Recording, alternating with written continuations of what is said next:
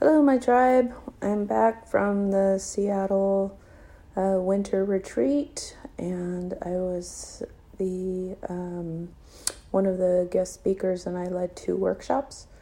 And the first workshop that I led, or session that I led, was on step 1. And so that's what I'm posting today. And I think the only thing I want to say about that is that the sound quality is not that great. I'm still working on that, getting better sound quality, but it's good enough. All right, love you. Bye. Let's just take a breath. And before I get started, I always like to pray that I be of service to this particular fellowship in terms of my speaking. That I have a lot of information and a lot of ideas in my head, a lot of things that I want to say, but what's really most important is that I respond to the needs of this particular fellowship. And so I pray to surrender my will to that of higher power's will, which I believe is recovery in the fellowship. So I'd like to do that. Then also what I'd like to do is, for those who know it, I'd like to start with the 3rd step prayer. If you don't know it, just listen, and then at the end just say amen, or yeah, that sounds great. Okay, ready? God, I offer myself to thee to build with me and to do with me as thou wilt. Relieve me of the bondage of self, that I may better do thy will. Take away my difficulties, that victory over them may bear witness to those I would help of thy power, thy love, and thy way of life. May I do thy will always. So I just want to say for the newcomer that I'm an atheist in a strict sense, but I'm a spiritualist. And I believe in the divine. I believe in something beautiful and mysterious. And every morning I do the 3rd step prayer as written. And I roll out of bed onto my knees, and what I'm saying is that I am a member of the fellowship of Overeaters Anonymous and all my other 12-step programs, and today I choose to live in recovery. So it's a ritual for me. For me, the 3rd step prayer is the prayer that Dr. Bob and Bill W. did, and so in a sense, I don't argue with the words. I don't argue with its religious history. I only think of Dr. Bob and Bill W. and the old timers and the first 100, and that this is the prayer of my ancestors. And I leave the rest go.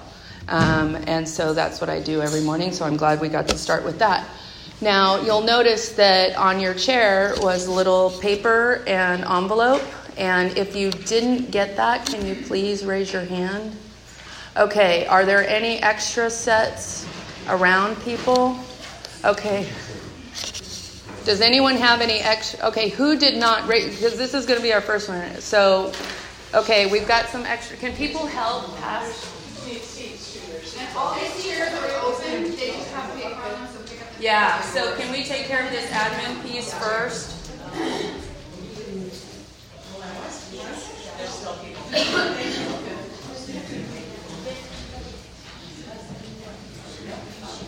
I only brought 40 sets of paper. So if there are more than 40 people here, we've got a couple things. If you're not a writer and you know that you're not going to use 2 pieces of paper, you know that you're only going to use one front and back, you can sacrifice a piece of paper. Also, Diana found some cards.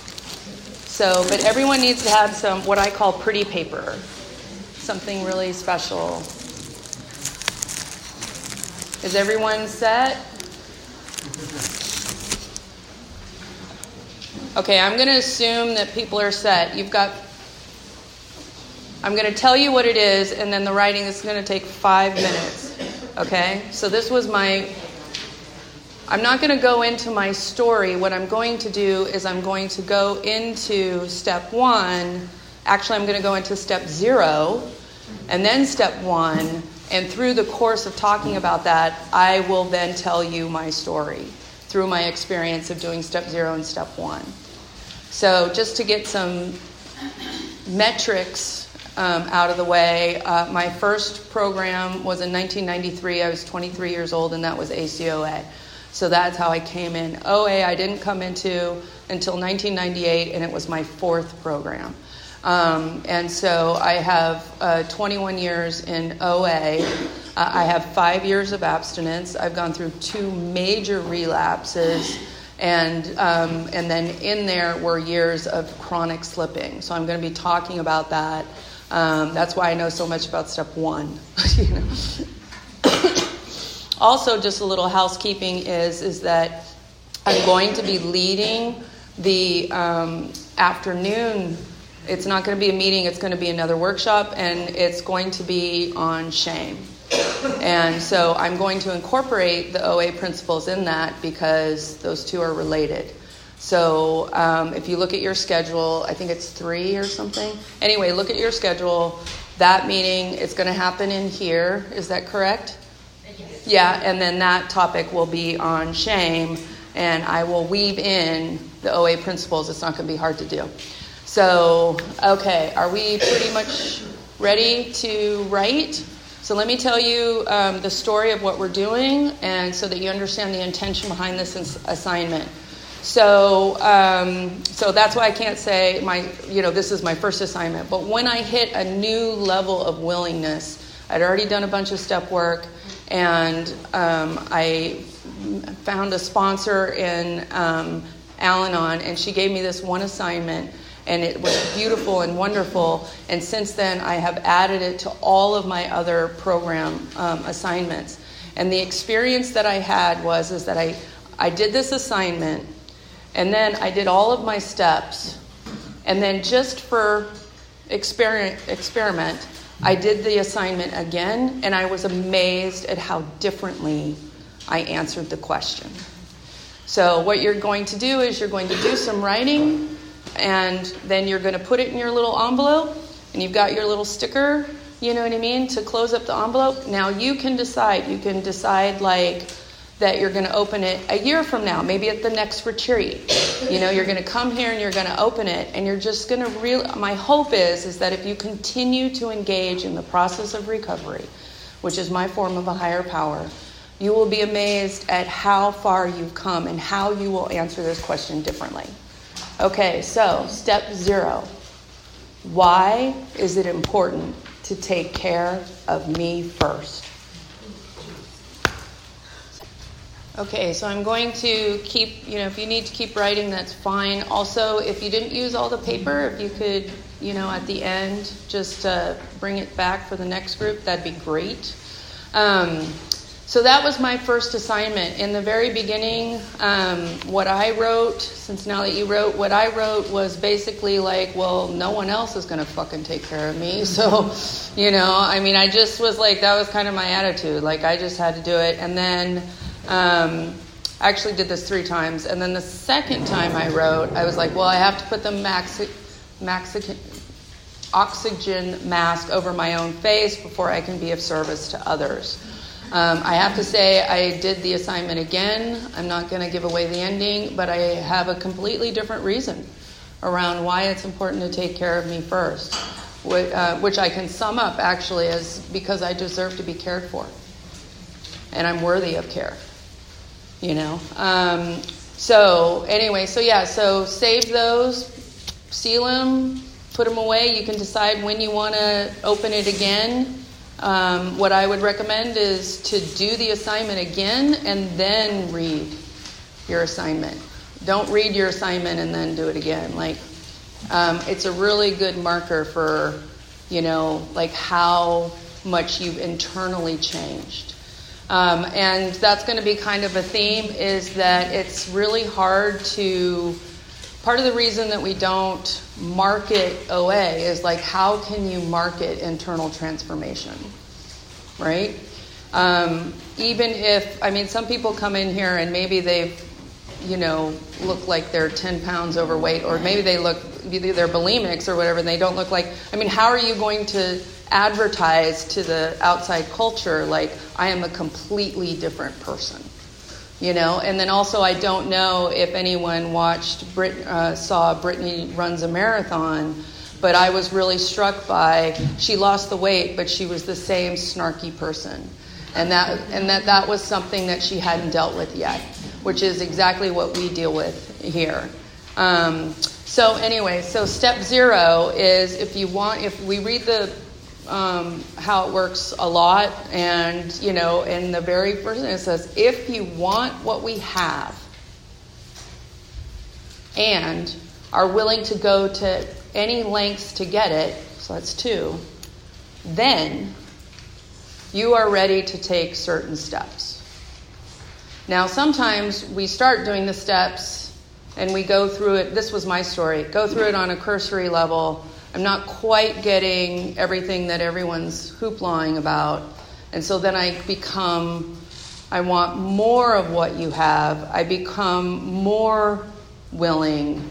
And then I become more ready. So sometimes people come in and it's just like that white light experience is a very dramatic. That was not my experience. My experience was the educational variety. So another, step 0. For some of us, including myself, we may be a little sick of this poem, but it is a classic recovery poem, and hopefully I brought enough for everyone. And I'm going to read it while hopefully you guys pass these out. And this is another one around starting the journey of recovery. And it's actually called The Journey by Mary Oliver. So I'm going to read it. So again, there you are. I know we all have time, but think about that. Think about the newcomer coming in the room. Think about coming into the rooms. You've been here for a while, but you haven't gotten a sponsor and you haven't done the steps. Okay? I have no judgment towards you. That was my story too. Well, here's an analogy for that, right? I go to the doctor. I say, I think something's wrong. I've been trying to pretend like nothing's wrong, but I know something's wrong. I go to the doctor. I'm like, I think something's wrong. And the doctor, does some tests and tells me the truth. And the truth is that I have cancer. She's like, we got it early, meaning like you're not dead, So we got it early. And I know some people have had cancer, and my best friend went through cancer, and I lost my foster parents to cancer. It's a very sensitive subject for me, but I think it's also a very good analogy. So forgive, if it doesn't quite translate. I think it, in some respects, it does to the point that I'm getting to, which is that, so I'm in the doctors, they're like, okay, we have a treatment plan for you. Great. And we have a support system for you. Great. So you're going to need radiation. Here's your radiation doctor. Here's a facility that you can go to, and everyone's going to be incredibly nice to you. And then, and here's a support group that happens several times a day that you can go to, or depending on where you live, once a week or whatever, but, or you can call into other support groups. Great. So I go to the facility. I check it out. Everyone's so nice to me. I'm like, what the fuck do you want from me? You know what I mean? I'm just sharing my story. I'm from the Bay Area, and and now I live up here, and I love being nice and not swearing, but it's but whatever. I've been doing this for a long time, so all parts of me are welcome here. So I'm like, great. I love that everyone is so nice to me. I'm like, God, this is what the world should be like, is where people are just trying to be kind all the time. I personally see the 12 steps with the God thing, and I'm just like, not doing that. But I love sitting around talking to people. I love hearing other people. I'm blown away. And they're like, okay, well, did you make an appointment with your chemo specialist? I'm like, no, I will, and I don't. So coming into OA and coming into the rooms and going to the meetings is like having cancer and not getting radiation. That's what a sponsor and the steps are for, is to get that cancer out of your body. And here's my experience. I've heard that chemo makes you sick, and it's hard, and it's treacherous, and it's there's a movie with, an amazing Emma Thompson. I thought I was going to forget her name. Emma Thompson, called Wit, and it's her story around cancer and everything. And at one point, she looks at the camera, and she's like getting chemo, and she's nauseous and whatever, and you're like, oh my God, it's terrifying. Then she looks at the camera, and she said, by the way, this is the cure. This is the cure. And I tell my sponsees, let me tell you something. I'm a no bullshitter kind of person. I live in step 1, the principle of honesty. Here's what's true. It is pain for pain. But you are in the pain of the disease. And that pain only gets worse, and that pain will rob you of everything, every dream that you have, and everything you want to do with your life. That's what the disease will do. Recovery is the pain of growth, and it is the pain of healing. And if you commit, just like a cancer patient, if you commit to the 9 months or the year of whatever, of doing the chemo, and we have such an intense support system for you. And we have people who understand, like, oh yeah, I've had to go through that too. And you will then, your heart will need to be opened up so that we can get all of that shrapnel that's in there out. And you will be surrounded by people who have done that too. And I can attest to this, and this is why it's important that old timers come to the meeting, is that you will live a life beyond your wildest dreams. Now, the second part to that, which I'll be talking about this afternoon, is if you allow yourself to live a life beyond your wildest dreams. And that's where the shame comes in.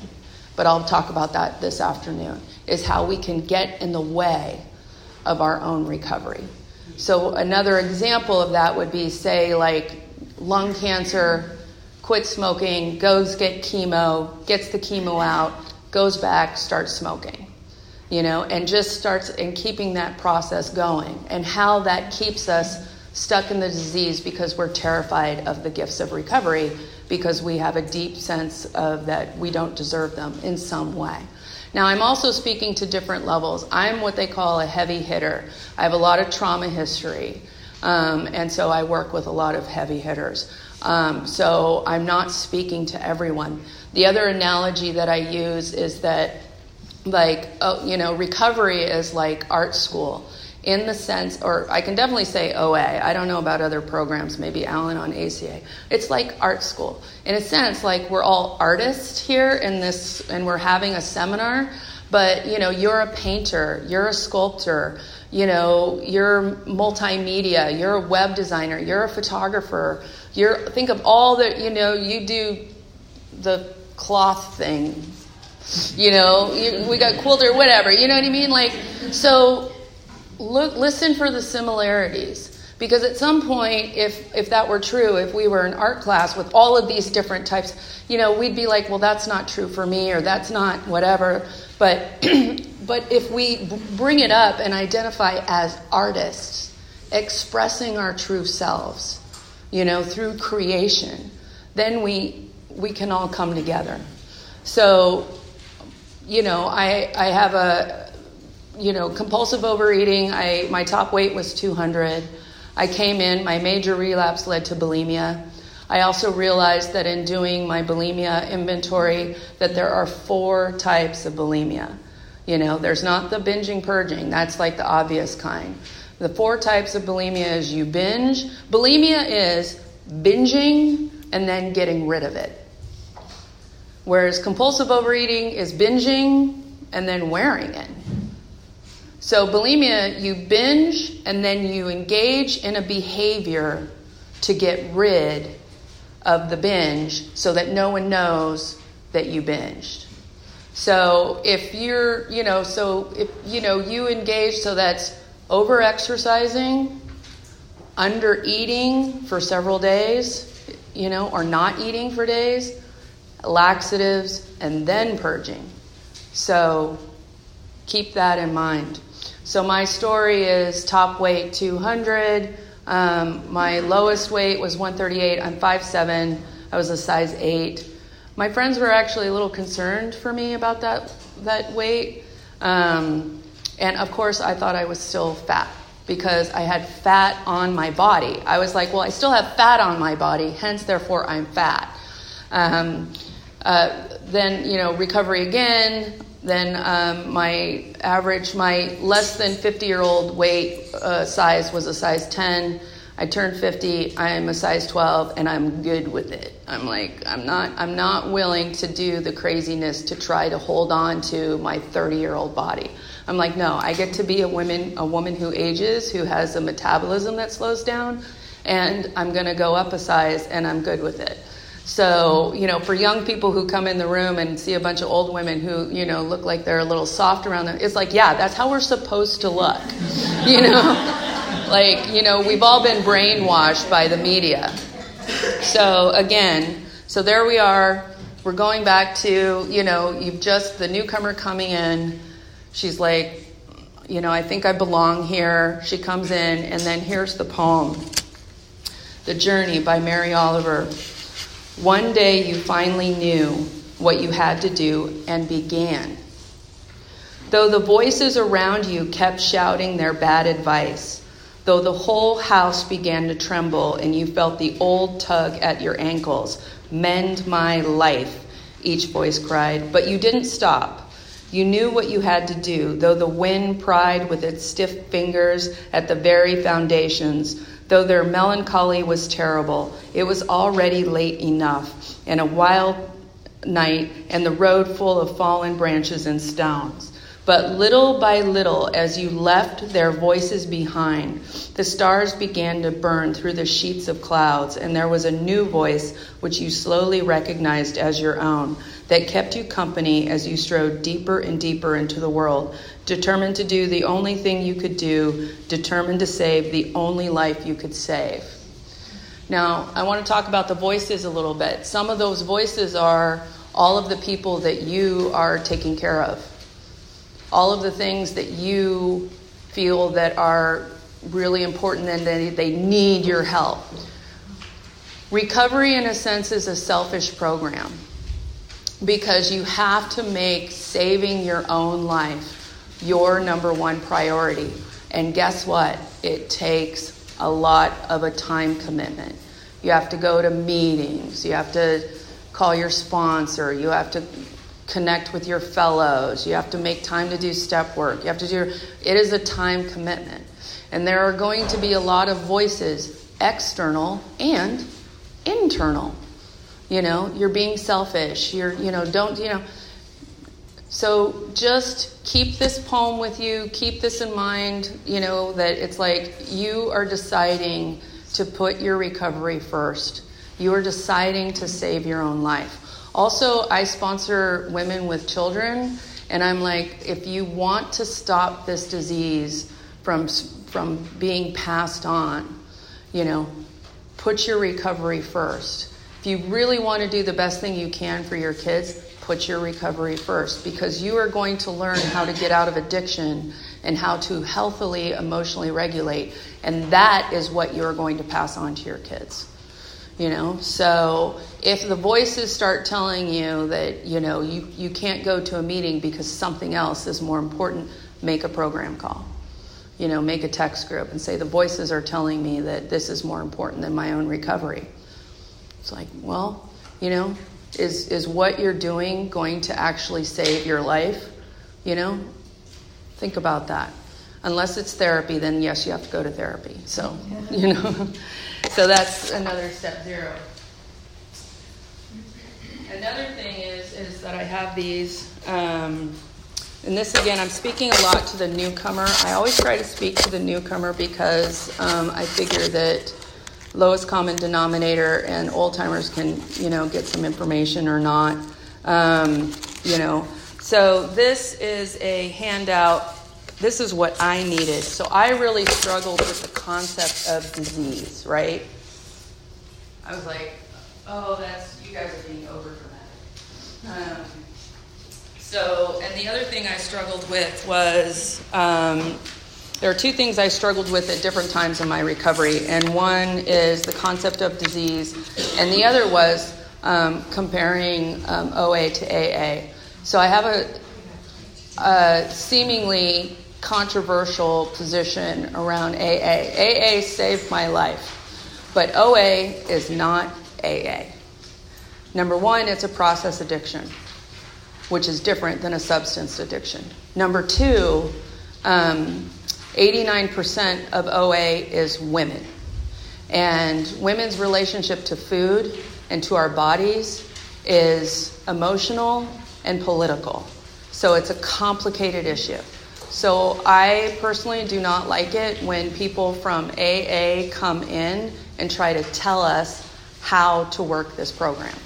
It's like, no, this is about food, and this is about women and our relationship to our bodies, and what it would be great if you shared your program, which you have done, and shared your experience working AA, but don't preach to me a disease that you don't actually have in common with me. The other thing, I don't have enough handouts, but I have, if you want, obviously you can tell I'm a bit of a nerd. I research this stuff and I love it. I have a handout around how men and women's bodies are metabolized differently. And so if you want it, you have to take a picture of it. But the reason why I do that is because too often I hear women compare themselves to the men in the room and how they lose weight. I'm like, stop finding another reason to beat yourself up around how you're doing this program wrong. So if you need that information, also you can just Google it. That's how I got it. I just Googled it. So let's look at disease. A disorder or structure or function in a human, animal, or plant, especially one that produces specific signs or symptoms or that affects a specific location, is not simply a direct result of physical injury.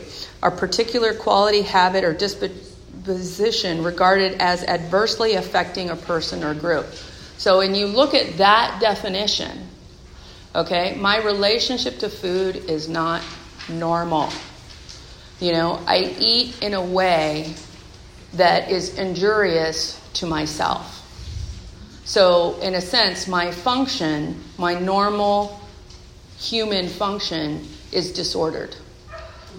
Okay? So disease just means that the organism is not functioning the way that it was designed to function, and as a result, negative consequences are appearing in the organism. So hopefully that can help you with the debating thing around people saying, oh, my disease, this is a disease, and you're like, no, it's not chicken pox, it's not whatever. It's like, no. It is a disease, okay? So hopefully this ends that debate system and we can just move on. So again, this is a lot of the, step one for me around, because I have another handout.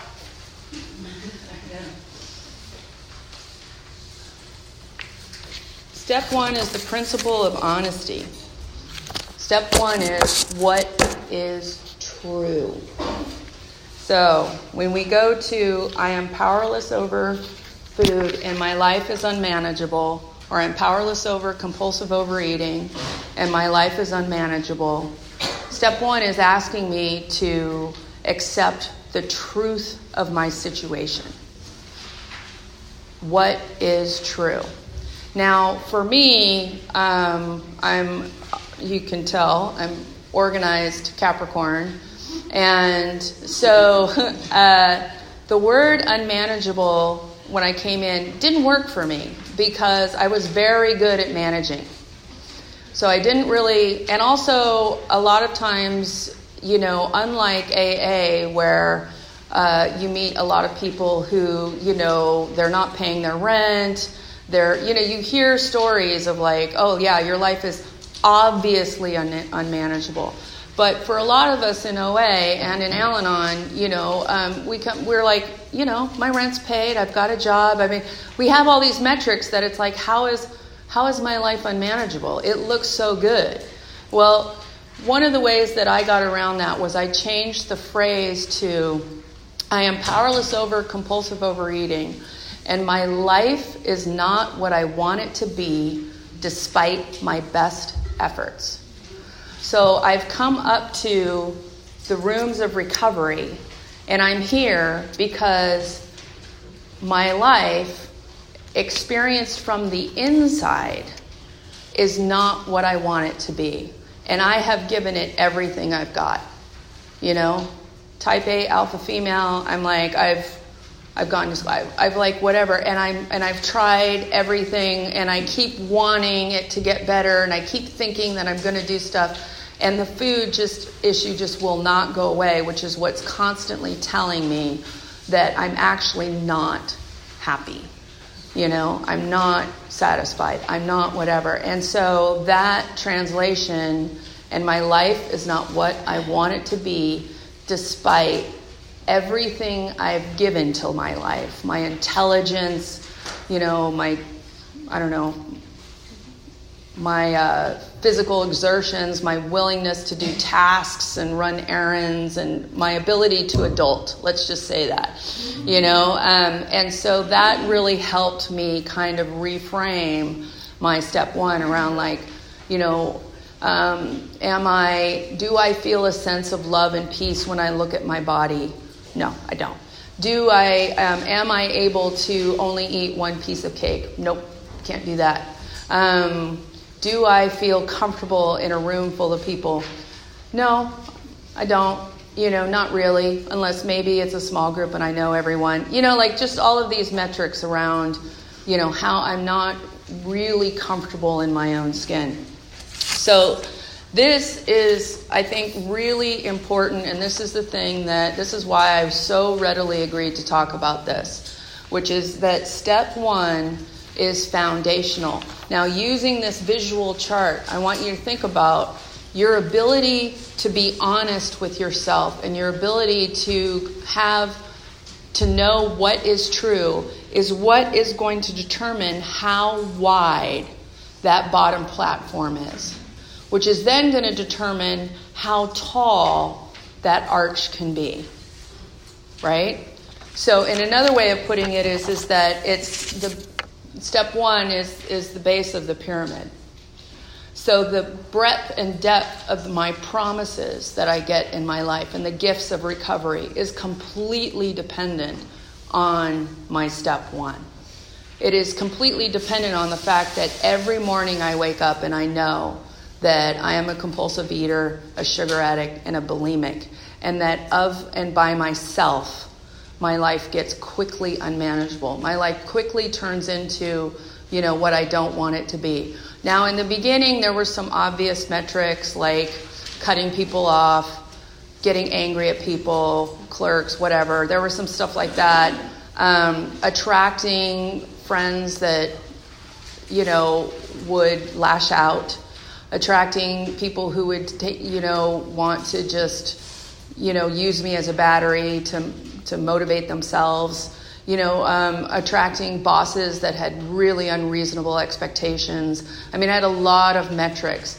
The great thing about having time in recovery is that as I've shifted my interior realm and I now, you know, feel loving and compassionate. I'm not done, by the way. I mean, I got mad at someone the other day. I can't remember what it was, but I was like, oh yeah, people came up and knocked on my door. I have a no soliciting sign, you know, and I work from home half the time, and they knocked on my door, and I was pissed.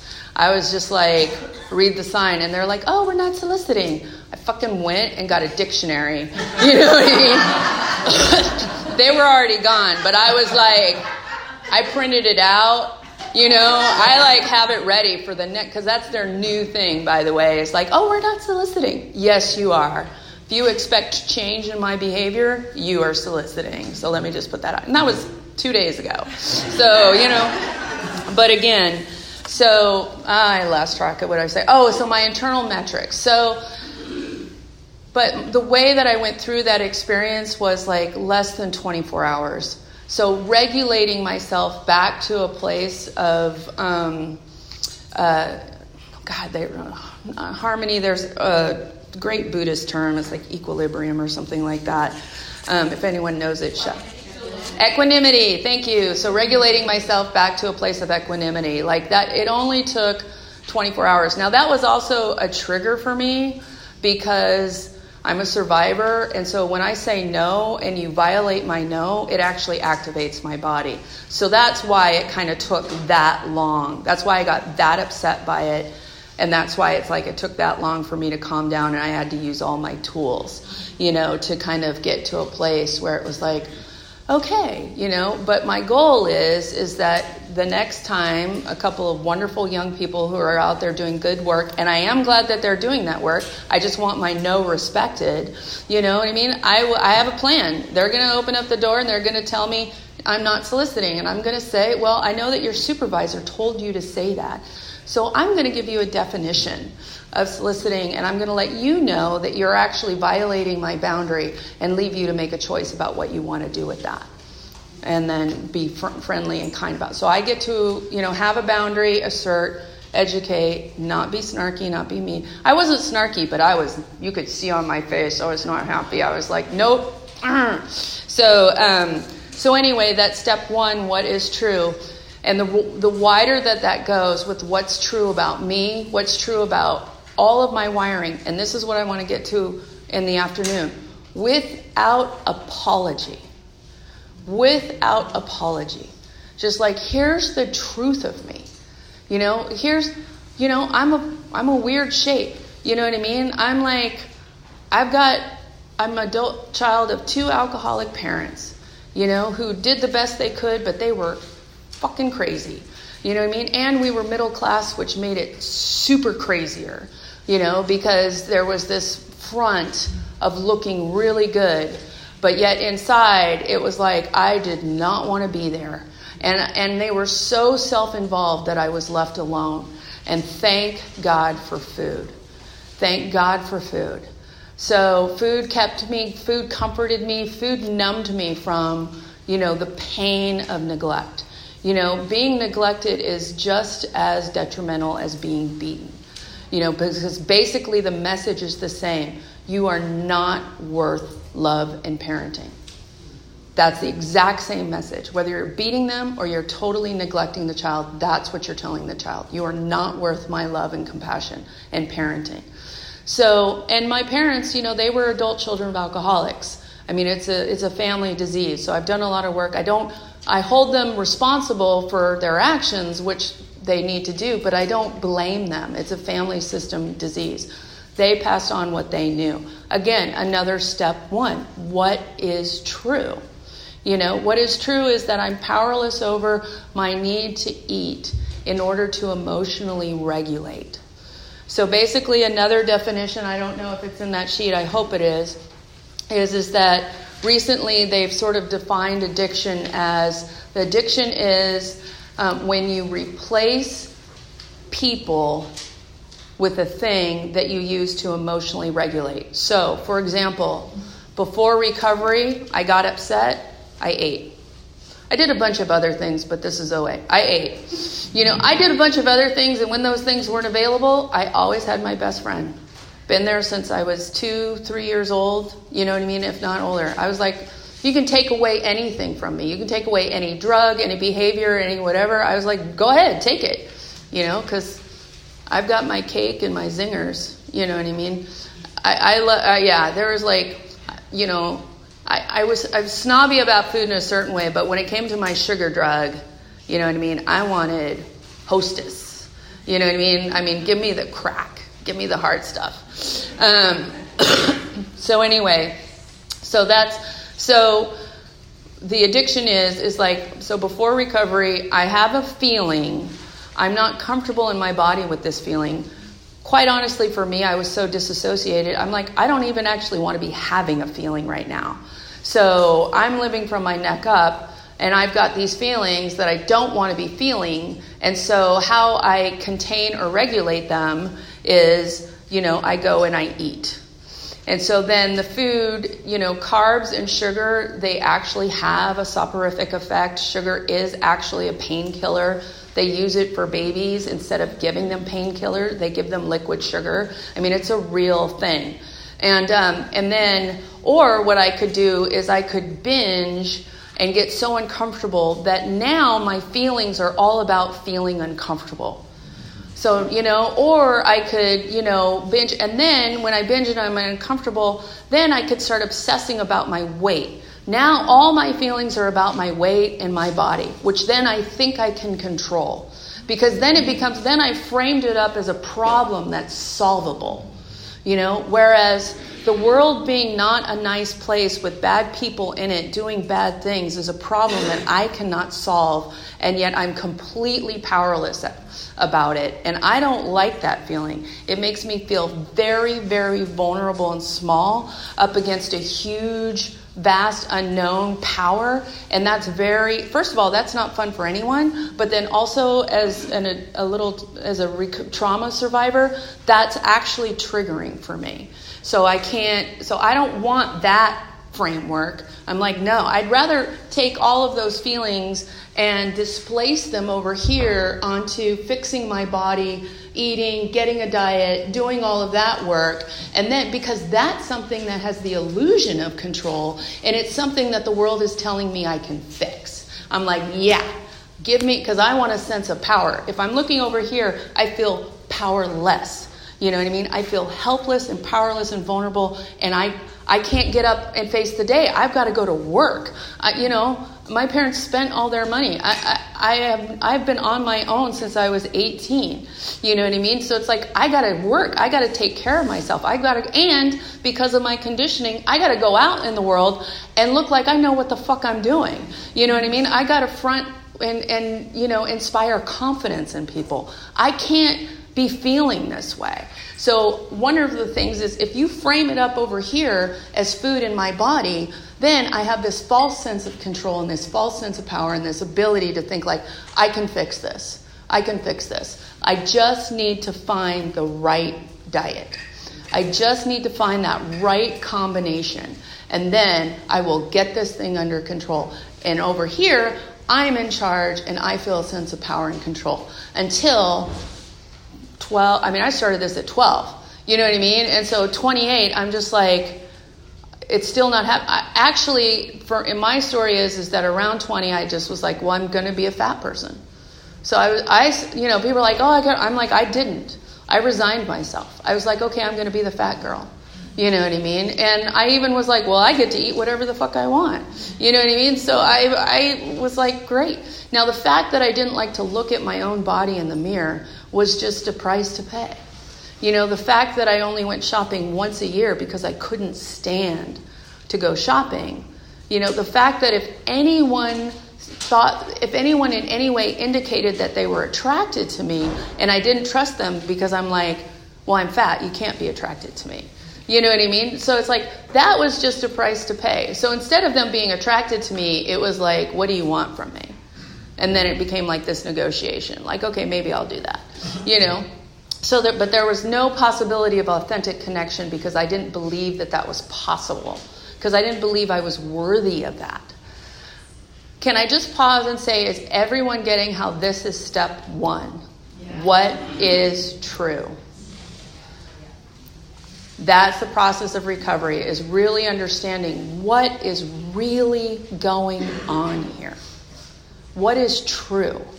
And breaking out of all of the lies and the delusions that I have sold myself so that I can maintain this dysfunctional family system and play the game. And fortunately for me, over here in the disease, I live in a broken culture which tells me that I'm doing it right over here.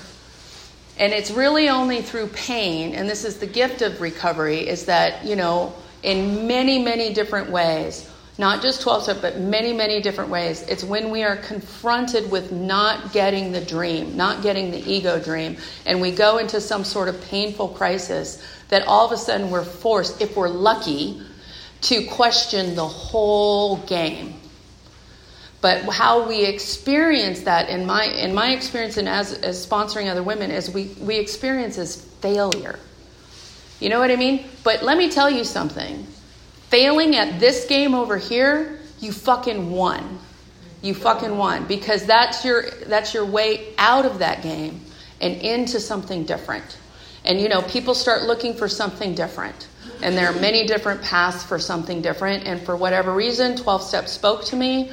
It was in the Bay Area, and so it was agnostic recovery. Otherwise, I would not have the time that I have. I would have had to have gotten a lot more of a bottom. But, just divine timing and whatever, I was very fortunate to go into rooms where no one used the word God. They used the word higher power. And I was like, oh, I'll sign up for that. I don't have any problem with that. And then by the time I heard them use the word God and was totally offended, I had already bought the farm. You know what I mean? I was like, selling pieces of land or renting property, trying to get more people onto my farm. I was like, when did God come into this? You know what I mean? So, but it worked. It's like God tricked me.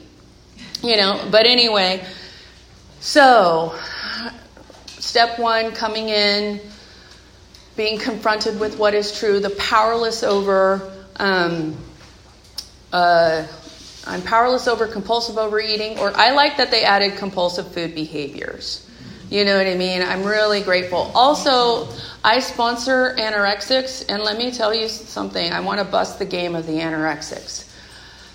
The disease for anorexia is control.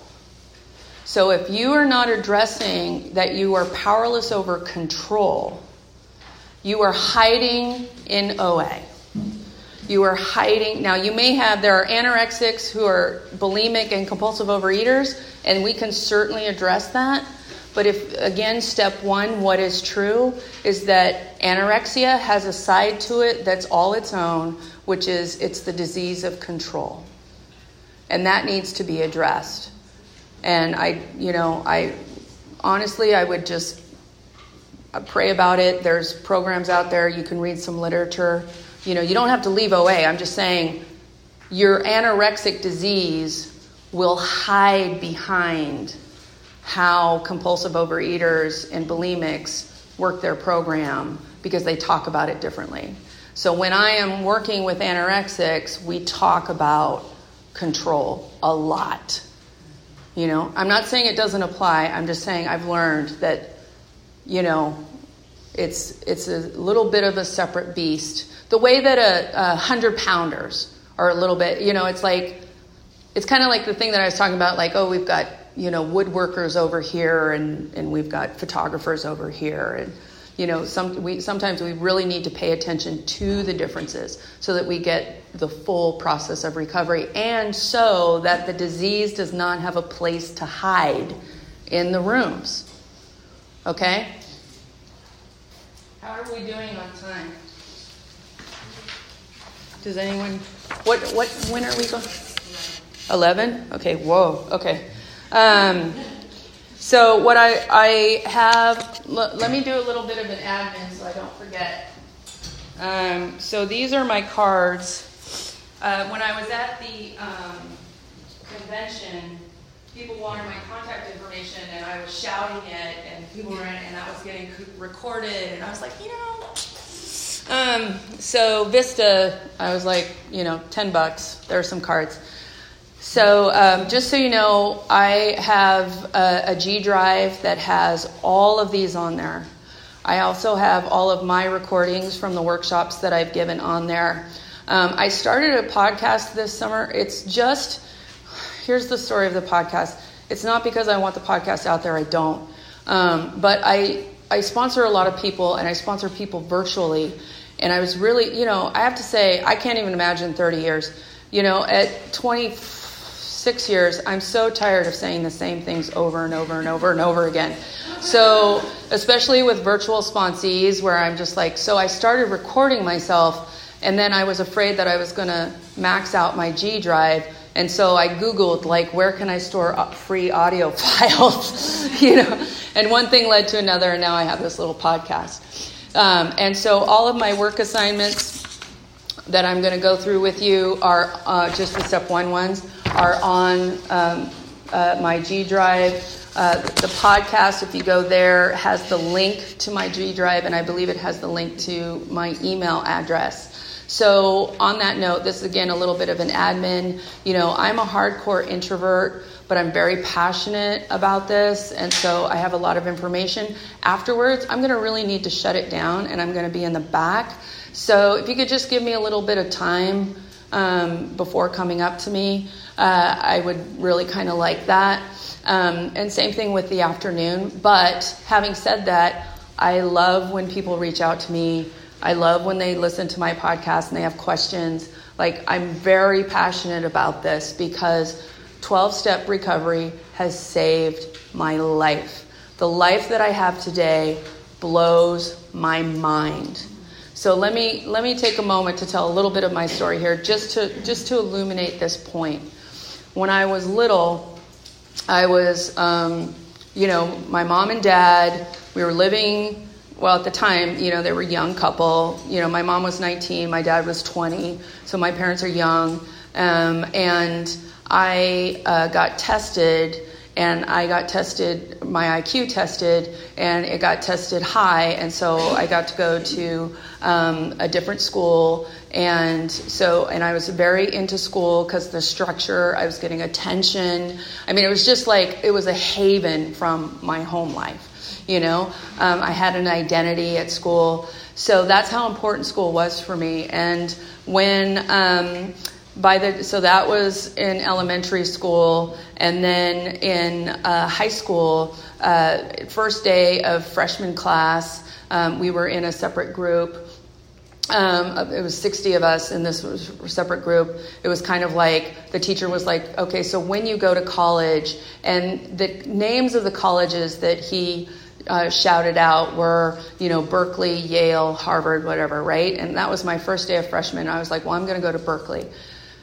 That was freshman. By senior year, I was a dropout, working full-time at Wendy's, weighing 200 pounds, and I was selling crystal meth and smoking pot, and I was hanging out with people you don't want to be hanging out with, people who have guns in their car, people who deal drugs. That's where I was at 18. Somehow, some part of me was like, hang on to the school thing. My parents had moved to San Diego, hence the crystal meth, although now it's everywhere. I came up to the Bay Area. I just held on to the school. I got myself into Berkeley, thank God. It took me years to graduate because of the shame, but I did. But in Berkeley, I hit the bottom of I was just falling apart, and I had and I lost the one thing that I love, which is I fell in love, and we actually wanted to get married, and my behavior was incomprehensible, and that relationship ended. It was a woman at the time. I've been with men. Now I'm kind of just on the fence. I'm like, I don't really care anymore. Are you kind and loving, and do we have a good time? I'm good with it. But anyway, losing that was that's why I ended up in ACOA. And that's when I learned that you can be middle class and alcoholic at the same time. That's when I learned about neglect. That's when I learned that it wasn't personal to me. I learned about the disease. I got into a bunch of other 12-step program. I didn't know how to do anything. This is the thing with it. I didn't know how to, so I got into MA, I shouldn't be smoking pot, you know what I mean, because whatever. I got into DA, here's how you balance a checkbook. Got into Al-Anon, my parents are still crazy, how do I deal with them? And then I got busted and was 12-stepped into OA because I was in DA, and I was working with a woman who was in OA, and we were doing my spending plan, and she's like, well, where's your money for clothes? And I'm like, I don't buy clothes. You know what I mean? And I thought here, I'm doing something right. Can we move on to the next subject, please? And she kept asking me why I didn't buy clothes. And she's like, well, can I take you to I had no idea what she was talking about. She's like, can I take you to an OA meeting?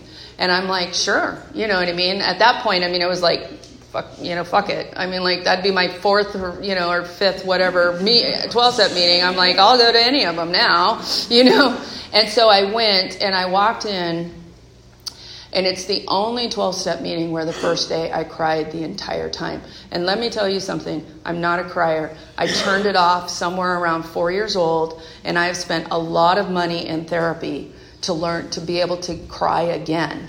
I'm a lot better today. Today I can actually feel the tears well up. And then I realized that's my form of crying. I can't compare it to people who just can seem to just get those waterworks going. I'm like, that's not really me. The fact that I can feel the feelings and my tears in my eyes well up and whatever, that's good. I'm having the experience at the same time. But that's what I mean when in 1998, I'm sitting there crying because I had no idea, none, that other women felt about their bodies the way that I felt about mine. That they felt about food. Like, as long as I have my food, I can do anything. As long as I have my food, you know what I mean? Whatever you need. And also the idea of, like, I hate going shopping. I don't like putting on clothes. The criticism of the body. My favorite fantasy, and that was another sort of escape mechanism for me, especially I was an only child for 11 years, and then my brother was born, and then I was a built-in babysitter, and so that overdeveloped sense of responsibility. So I'm very, independent and resourceful, and then I'm also, overdeveloped responsibility. The reason why I don't have any kids is for two reasons. One, I felt like I already had one. And two, I don't want to pass on the family disease. So that's why I don't have any children. Instead, I have 9 sponsees plus other people mentoring. And that's where I get to express my maternal side. And I'm very grateful for that. And they're very grateful for that, because most of them have dysfunctional alcoholic mothers, and so they have absent mothers like I did, and had to find surrogate mothers like I did, and then I get to be their surrogate mom, in that sense of having a woman, as a maternal source who's like, here's how you do life. Here's how you be an adult. Here's how you emotionally regulate. Here's how you get in touch with all of the aspects of yourself. Here's how you heal your wounded little girl. Here's how you deal with your angry teenager. Here's how you deal with your sexual, active young, let's bring it, 20-year-old. Like, here's how you, embrace all of these aspects of yourself. So that's why I'm here, is because the life that I have today, honestly, blows my fucking mind. And I'm not bragging. I'm saying, like, oh my God. You know what I mean? Like, wow. Like, I can't believe, because I have to tell you that my chemo lasted a long fucking time. So, healing trauma is no joke. And what I can tell you is just please keep at it. My experience is that years of darkness with breaks of light, darkness coming back, breaks of light. But I just had the tenacity, which I think is the gift that I say God, because we're in here, good orderly direction. I don't say it out there because I don't want to confuse people. But, it's monosyllabic placeholder. It's a really good word. You know what I mean?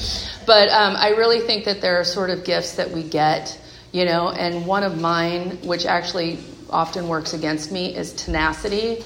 But in this, like, I'll hold on to people that I really need to let go of, or I'll hold on to projects that I really need to let go of. And I've learned to recognize that. But at the same time, I held on to recovery, and I held on to it because I had no other options, and I held on to it because I'm stubborn. And I held on to it because I'm arrogant and prideful. And I was like, oh, I'm going to get this thing. You know what I mean? I was like, oh, I'm not failing this. You know what I mean? So those are examples of how, whatever works. You know what I mean? If you come here because you just want the diet plan, fine. If it gets your butt in a chair, who cares? You know what I mean? If you come here because, you want to flirt or whatever, fine. If it gets your butt in a chair, just pay attention during the meeting. You know what I mean? Let something seep in, Okay. So on the step 1, I'm just going to go over a couple of my homework assignments. And again, you can find all of this on, if you can't find it, you should. This is the first time I've used these cards. So on the Podbean, on the homepage, it should have a link to the drive that has all of these handouts, all of this stuff that I haven't even mentioned, and audio files, and just stuff that I think is useful for recovery. If you can't find it, my email address or my phone number is on there and whatever, and then I'll send you a link. Okay. So the first thing that I had to do, a little bit more of a story. So what happened was I came in, I did the steps. I didn't really like the workbook. It's just really not my thing. I did it, but I didn't really have any experience. I'm just a good student, and I'll do what I'm told to do. And then what happened is that I had trauma memories happen. My story is that, at 200 pounds, 200 pounds was my top weight. My average weight was 185. And the reason for that is that my dad weighed 185. And my dad was a bully, and he would posture. He didn't punch or hit. That was my grandfather. But as a little girl, you don't know that your dad's not going to throw a punch. If he's posturing at you and clenching his fist, you think, oh my God, my dad's going to hit me. So this is all hindsight. It's not like I knew this as a kid. But I was always kind of curious as to why I maintained a 185 weight. Like somehow if I got up, I'd always go down. If I got too low, I'd gain. Like I wanted to surface around 185, and then I put together through step work that, that's what my dad weighed. You know what I mean? So the idea being that it's like, for me to feel safe in the world and to be able to go out in the world, I have to weigh a man's weight. The other thing that happened is that, I was a tomboy. I know you're shocked. And it's true. It's true. I was a tomboy, and also I had already been incested by that point. I didn't know it. I had actually been attempted to be incested, and I managed to get away. So that was the story that I did remember, was the time that I got away. And then, there I am, a tomboy, and I'm playing with boys, and they're my friends. And, because I grew up with male cousins. And so puberty hits, and I'm like, the game changes. And I'm like, not for me, it doesn't. Like, I was like, and this is when the disease at home really started to get bad. Like my family's alcoholism, really, my home life started to get really bad when my brother was born. He had behavioral issues, and then also if you've got two narcissistic parents who don't really want to get too involved, and then you have a second child that's very demanding, it just created this incredible chaos at home. And so when puberty hit, I was like, I'm not ready for this. I'm not ready for this. And in one semester, I gained 60 pounds. And so that was my way of saying, stop. I'm not playing this game. You know what I mean? It's like all of a sudden we were on the field, and then we're at a high school dance. And I'm like, where'd the field go? You know what I mean? And there's all this like preening and posturing and who's going to dance with who and whatever. And I'm just like, I don't want to dance with anyone, and so a way for me to get out of that game was to desexualize my body and just put the 60 pounds on. Unfortunately though, I did not do that consciously. So I didn't want to be the fat girl. I just couldn't stop eating, because basically life was getting so out of control for me that I couldn't handle it. And for me, my downfall was peanut butter and jelly sandwiches, as thick as I wanted them, and several times a day. So my form of my disease is that I'm not a bulk eater. I just like super fatty, high calorie, dense foods, So then, that's kind of how that started. And then I come into recovery. I start uncovering my story. I start getting the promises. And then I hit a place where, I could tell like my life was still just not quite, at that point I had 13 years, and I was like, there's just something still not quite right. And I can't figure out what it is. Actually, it was when I was 34, I started working with this particular therapist. And I said, I don't understand. There's still something where I'm still very armored. I'm still, even though my life is a million times better and I'm, leading meetings and stuff like that, I just, I can't. And so I started doing some work, and that's when the incest memories came up. And there were times where I didn't get away. And that was devastating for me. And that's when I relapsed. But by that point, I had lost the weight. And so for the first time, I, was in that place of having lost the weight, binging, and now I'm terrified about gaining the weight. So now I have developed bulimia, which I learned how to do in the rooms. It's true. I didn't know about it until I was in the rooms. I was like, that's genius. Why didn't I think of that? And then in doing, again, a sort of food inventory, I realized, I was doing it. That's how I was maintaining my 185. Is like I would do these huge binges, and then I would just undereat for a few days. And I remember at 185 one time, like thinking about like how I only ate, and I'm like, I don't understand why I'm 185. I hardly eat anything. It's like, well, I would just eat normally. I'd do this binge, and then I'd eat normally. I'd do this binge. So anyway, and so what happened was I was terrified because the powerlessness had hit a whole new level. And so that's when what I did was, and also at that time in OA, so many people were eating sugar, and I was really discovering that I could not handle sugar. And I was not getting the support I needed in OA. This is all in the Bay Area. And so what I wanted to do was I wanted to get an AA sponsor who would sponsor me as if I were an alcoholic. And so I remember the first time I'm like, okay, I'm going to drive to an AA meeting. I'm going to convince someone, like, look, I'm an alcoholic with sugar. Will you please sponsor me? I walked into the AA meeting. There was a table by the door covered in cakes and cookies and whatever. And I was like, and I just panicked and I left. And here's God's grace. I was in another fellowship and there was a woman who was in that fellowship and she was in AA. And I went up to her and I begged her. I said, will you please sponsor me? And I told her my story. I told her what, she was like, she didn't know what to do, but she had the sense to say, let me ask my sponsor. So she called her sponsor, and her sponsor said to her, and I owe this woman my life. She said, if you can help that woman, then you sponsor her. And so we went through so she treated me exactly as if I were an alcoholic. We went through the big book, and what we did was, and I educated her on changing alcohol to sugar. So these are the assignments that I have.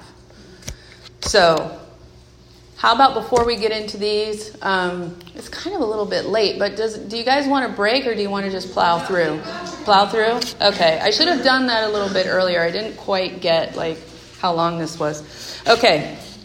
But again, take care of yourselves. Stand up. You're not going to bother me at all. I do that. I'm take care of yourselves. That was your first assignment. Okay, so I'm also going to plug, I know this is not OA conference approved literature, but I'm going to break the rules, which is that a woman's way through the 12 steps. So I give that as an assignment in tandem with the AA, all the AA literature, the OA literature, and then the woman's way through the 12 steps. So I had to write definitions of empower, powerless, and helpless. And so these steps I had to meet with my sponsor. Here's what I have to do, and here's my program today, sort of. The homework assignment's a little bit differently. So here's what I had to do for years. So the story there is I remember in the rooms, I'd meet my sponsor once in a while, we'd whatever. And then one time I went to a meeting, this is before this 2006 experience. One time I went to, and there was this very dynamic gay guy up there, and he was just gung-ho and whatever. I was like, oh my God, this guy's great. And I asked for his number, and then I called him up, and I said, yeah, are you available for sponsorship? And he's like, yeah. So we'd meet once a week, and we'd go over steps, and I was like, dude, you are taking this program way too seriously. Once a week, I was like, no. And I was like, that's not going to work for me, and I hung up. Fast forward to 2006, me talking to Kimberly, begging her to save my life. She's like, okay, so she's looking at her calendar, and she's like, okay, how about 10 a.m. on Sundays? And all I heard was Sundays. And I just kept my mouth shut, and I just said, sure. So the gift of desperation for me every fucking time. I wish I could tell you that it's I'm like, oh yeah, I just make these wise choices. I'm like, no, I don't. You know what I mean? I do more now. And the thing is that the great thing is that I have less tolerance for discomfort now. But in the beginning, I had high tolerance for discomfort. So I had to get really uncomfortable, and then I'd become willing to just be like, okay, I give up. I'll just do it. You know what I mean? Like this summer, I have health issues as a result of, 36 years, well, 50 years now, but 36 years of PTSD. My adrenal system is whacked and it's wrong and it's messed up, and I experience weird periods of exhaustion that are freaky. And this summer, I had another relapse around my health issues, and my naturopath I got a new naturopath, and she's like, okay, I want you to give up dairy and grains. Now, grains, I'm like, okay, I thought that I was going to die with cheese in my mouth. You know what I mean? I was like, I could not imagine. I mean, my family's French, okay? You do not give up cheese. You know what I mean? I already went against the family and gave up the wine. So now I am a fucking heretic, like you can't believe. So, and I just said, okay. I just said, okay. And so you can't manufacture that place where you just surrender. My experience is that when I know that needs to happen, I just remember my past, that I've hit those places in the past, and I've managed to find that place. So I start to pray that I just hit that place sooner. I'm all like, God, can we just get there sooner? You know what I mean? Like, what do I need to do to hit that place of just the gift of desperation? And I just pray about it. So the definitions: empower, powerless, helpless. So when Kimberly did that, she's like, we're going to meet, 10 a.m. for an hour on Sundays. You're going to have a reading assignment and a writing assignment. Again, thank God I was a little good student, so this really spoke my language. I really like, in terms of this nebulous, recovery thing, give me something to do.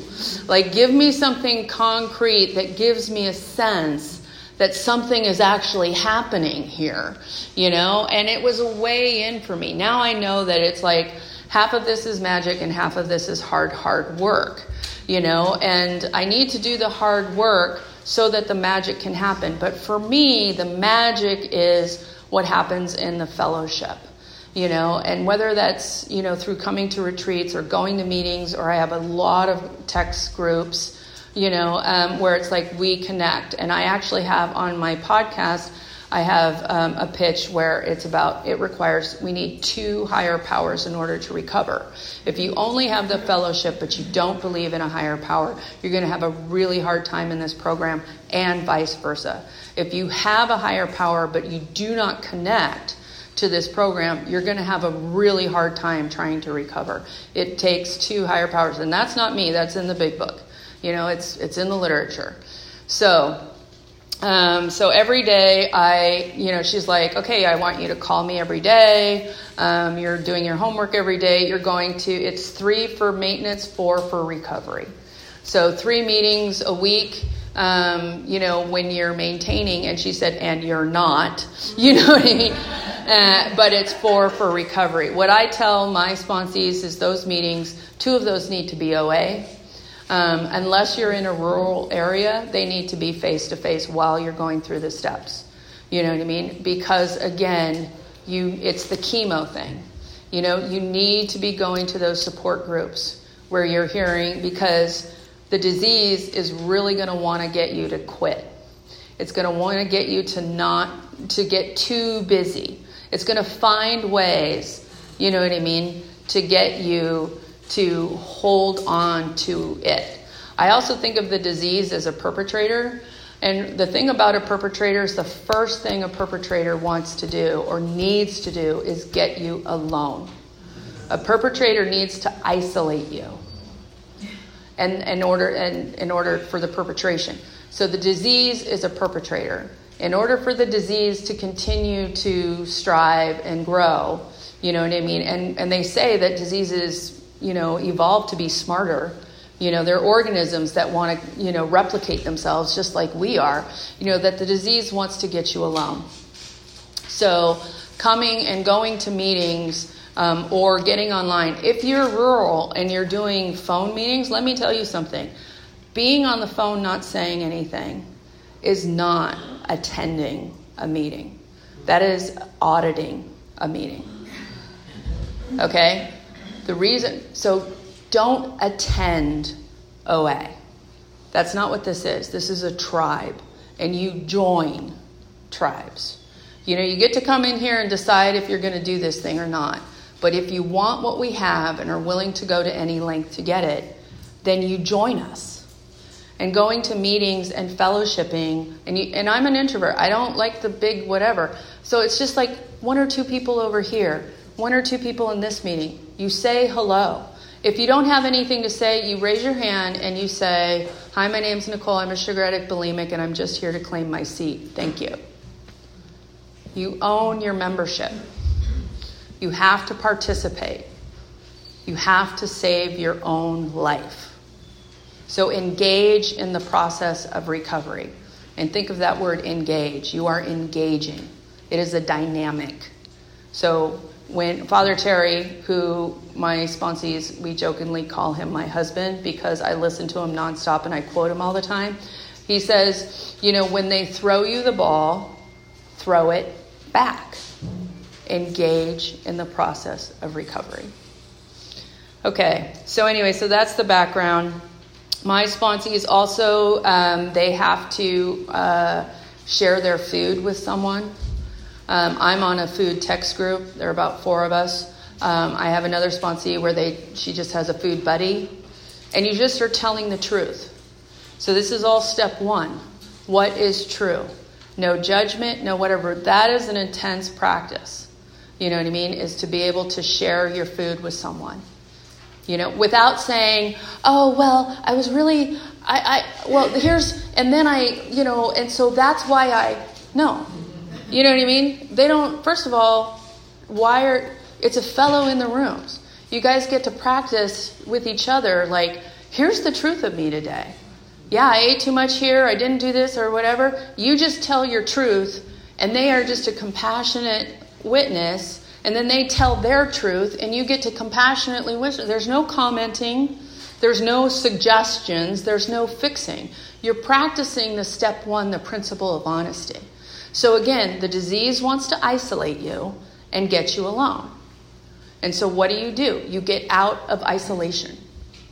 Step 1, I am, powerless over food. My life is not what I want it to be despite my best efforts. What is true for me today? I'm a compulsive overeater, sugar addict, bulimic. I need to be part of this fellowship. What have I done today that is engaged in the process of recovery? Well, the first thing I did was I hit my knees and I said the prayer of my ancestors. The second thing I did was, I said hi on my text group. Like I'm connecting to my, you know what I mean? Am I going to a meeting today? No. Okay, then what else am I doing? Oh, I'll listen to a podcast. You know what I mean? Or maybe I'll make a program call. Or maybe I'll respond to this person's text to me about something. You know what I mean? It's just, again, how today have I engaged in the process of recovery? The disease doesn't take a day off. So my recovery doesn't get a day off. I'm not saying that every day you have to go to a meeting, though there were times where it was so dark and suicidal for me, that during this trauma memory period, that there was a day I went to 4 meetings because I was afraid to be alone, because I was afraid of the food. I had brand new abstinence.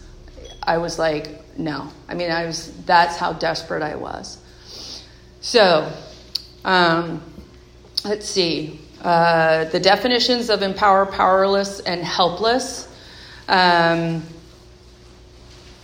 Okay, yeah, I'm going to do this one. So for me, when I had this assignment, I had already done the Why Is It Important to Take Care of Me first through an Al-Anon sponsor, and it was so powerful that I bring it into all of my step work now. The first assignment Kimberly gave me was this one, to read the doctor's opinion and then write definitions for empower, powerless, and helpless, and then reflect on the meaning and difference in relationship to you. What was really important to me around this, and I did that.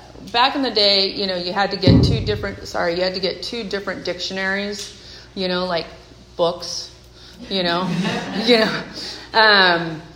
And then the great thing is that dictionary.com used to do is it conglomerate, or it's where they pull all the definitions and convert to different sources. I went on there recently, and it doesn't look like they do that anymore. But the important thing, and it's very valuable, is that you get it from 2 different sources, because you will be actually surprised around the subtle shifting of the word choices. And so one definition might connect with you more than another. But here's the when I did my assignment, here's the image that kind of came up for me, I think very visually. And so everything, is very visual. So I imagine at the time I was living in it was a basement studio, but because we were on a hill, this was in Bernal Heights in San Francisco, I wasn't underground. I was just on the side of the hill, and so I could look out and see the South Bay. But to get to my front door was through the garage. And then through the garage was Bernal Hill.